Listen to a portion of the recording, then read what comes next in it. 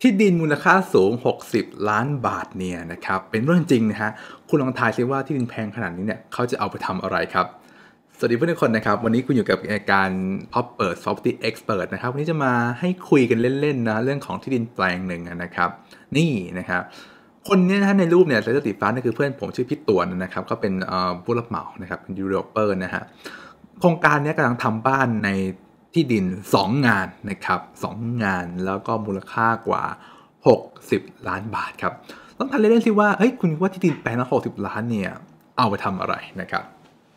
นี่อยู่แถวอารีนะฮะอารีนะครับก็อยากจะมาเม้ามอยนะคือช่องนี้เป็นช่องเม้ามอยอสังหาริมทรัพย์สำหรับคนที่ชอบอสังหานะครับใบให้นิดนึงครับว่าเนี่ยอยู่แถวอารีแต่ไม่ใช่อารีนะมันเป็นบริพัตรก็คือออกมาถัดจากอารีหน่อยนะครับซึ่งลองทายที่ว่าทำอะไรดีนะครับข้างๆเนี่ยจะมีพวกโรงแรมนะครับเป็นร้านอาหารอะไรอย่างเงี้ยนะครับเป็นของเขาเองนั่นแหละนะครับเฉลยเลยแล้วกันนะครับบางคนอาจจะคิดว่าเป็นโรงแรมไหมที่ดินแพงขนาดนี้60ล้านทำอะไรคุ้มวะโรงแรมเหรอนะครับหรือว่าร้านอาหารไหมแต่ร้านอาหารก็น่าจะคุ้มยากนะ60ล้านนะครับจะเอาอะไรคืนทุนวะเอางี้แค่ค่าที่ดินนะ60ล้านเอามาช่วยก่อสร้างสัก20ล้านเป็น80ล้านอย่างเงี้ย80ล้านเนี่ยถ้าจะเอาผลแทน10%ต่อปีนะครับต่อปีนะก็คือ8ล้านต่อปีเดือนนึงต้อง800,000นี่กำไรนะนะครับโอ้8 เดือน800,000เนี่ยต้องทำแล้วนี่แค่สร้างแค่20ล้านไงมันก็คงยากถูกไหมครับดังนั้นเนี่ยครับก็เฉลยแล้วกันนะเพราะว่าทำธุรกิจอะไรก็ไม่คุ้มถูกไหมฮะโครงการนี้ทำเป็นบ้านครับเป็นบ้านคนมีตังค์นะครับก็ราคาผมไม่รู้นะ30ค่าก่อสร้าง30 40 ล้านนะครับคือค่าที่ดินแพงกว่าค่าบ้านนะฮะผมก็จะบอกว่ามันมีจริงๆเว้ยคือผมเป็นเด็กบ้านนอกใช่ไหมผมก็จะไม่เคยเห็นเราว่าคนเอาที่ดินแพงๆมาทำอยู่อาศัยอย่างเงี้ยเพราะว่าคิดว่ามันไม่คุ้มอะไรอย่างเงี้ยครับแต่คนที่เขารวยจริงๆแล้วเขาอยู่แถวนั้นอยู่แล้วอะเช่นอารีอย่างเช่นทองหล่อเองพวกเขามีความผูกพันนะครับอย่างอารีเนี่ยนะฮะก็เป็นเหมือนถิ่นเจ้าขุนมูลนายเก่าอะไรอย่างเงี้ยเหมือนแบบราชการเก่าๆอะอยู่แถวอารีกันเยอะนะฮะแล้วบางครั้งเนี่ยครอบครัวที่แบบโอ้ทายาทตระกูลเบียร์ดังอย่างเงี้ยก็อยู่แถวอารีนะครับ จริงๆเนี่ยบ้านตรงข้ามกันเลยเนี่ยข้างๆเนี่ยก็เป็นทายาทเบียร์ตระกูลดังนะครับก็แต่ไม่รู้ใช่คนไหนนะแต่ว่าคือตระกูลเขาใหญ่นะฮะแล้วก็คนหนึ่งก็อยู่ในนี้เพราะฉะนั้นผมจะบอกว่าคนรวยๆหลายๆคนน่ะเขาที่รวยระดับประเทศนั่นเช่นไฮโซอะไรเงี้ยเขาจะเลือกอยู่แค่ไม่กี่ที่ครับหนึ่งคืออารีนะครับสองคืออาจจะทองหล่อไอ้กำไมอะไรอย่างเงี้ยที่เลือกอยู่บ้านนะที่เลือกอยู่บ้านนะมันก็มีอารมณ์แบบนี้เหมือนคือบ้านเนี่ยแพงเท่าไหร่ก็ซื้อได้นะครับ60ล้านนะฮะไม่เป็นไรมีตังค์อยู่แล้วนะโอเคไหมอยู่ได้นะครับเนี่ยก็เห็นภาพเนาะว่าเฮ้ยมีอย่างนี้จริงๆมันมีอะไรแบบนี้จริงๆนะครับอันเนี้ยก็อยากจะมาสรุปเนาะมาให้ฟังว่าจริงแล้วเนี่ยการลงทุนทำอะไรสักอย่างเนี่ยมันมีเหตุผลของเขาอะนะครับซึ่งทำไมบ้านหนึ่งราคา60-70ล้านถึงขายได้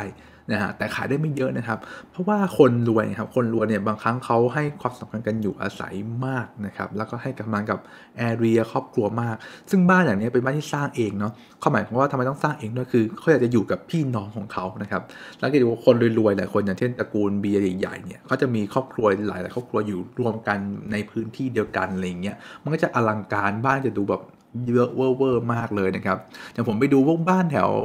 แบรนด์ดีๆนันทวันอย่างรัตนวันอย่างเงี้ยบ้านทุกอันเนี่ยจะเริ่มต้นที่50ล้านนะครับซึ่งจะมี4-5ห้องนอนอยู่กันได้ครอบครัวใหญ่นะครับซึ่งการเลือกอยู่บ้านมันมีหลายแบบถูกไหมบางคนก็อยู่แค่ครอบครัวเล็กผัวเมียลูกแค่นี้พอละบางคนก็แบบครอบครัวเล็กผัวเมียลูกแล้วก็มีพ่อแม่อะไรเงี้ยก็จะใหญ่ขึ้นมา20ล้านนะมี4ห้องนอนอะไรเงี้ยบางบ้านครับครอบครัวใหญ่ครับคือมีหลายครอบครัวอยู่ด้วยกันเช่นที่ผมเห็นที่มันเป็นบ้านใหญ่ๆนั่นคือแบบว่าปู่ย่าตายายเป็นคนที่แบบไฮโคตรโหดแบบเช่น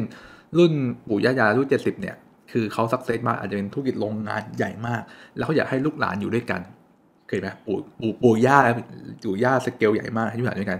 คือลูกเนี่ยถูกไหมก็แต่งงานถูกไหมครับก็จะมีภรรยาเข้ามาแล้วก็มีหลานอย่างเงี้ยเพราะอยู่ร่วมกันถึง3 generation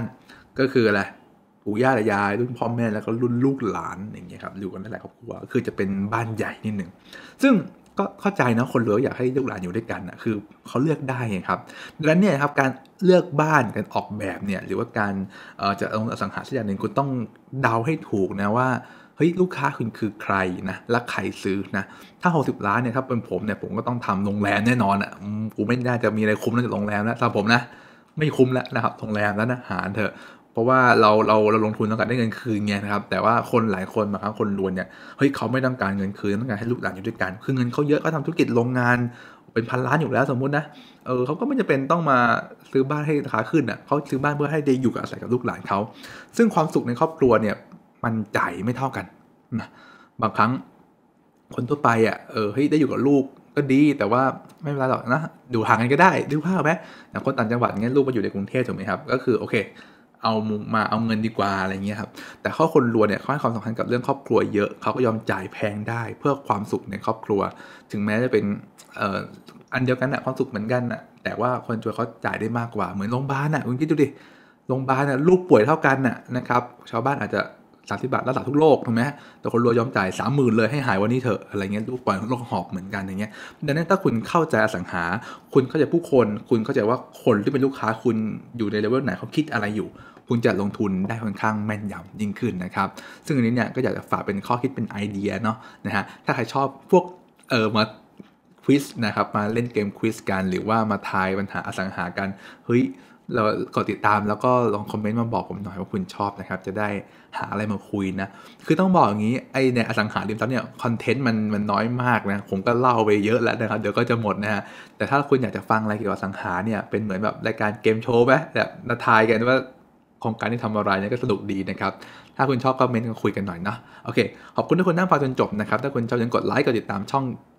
Property Expert ด้วยนะฮะและสุดท้ายครับคำคมของช่องนี้คือถ้าคุณชอบอสังหาถ้าคุณรักอสังหาเราคือเพื่อนกันนะครับมาเม้าท์มอยกันเรื่อยๆนะครับขอบคุณทุกคนที่นั่งฟังจนจบแล้วเจอกันคลิปหน้าสวัสดีครับ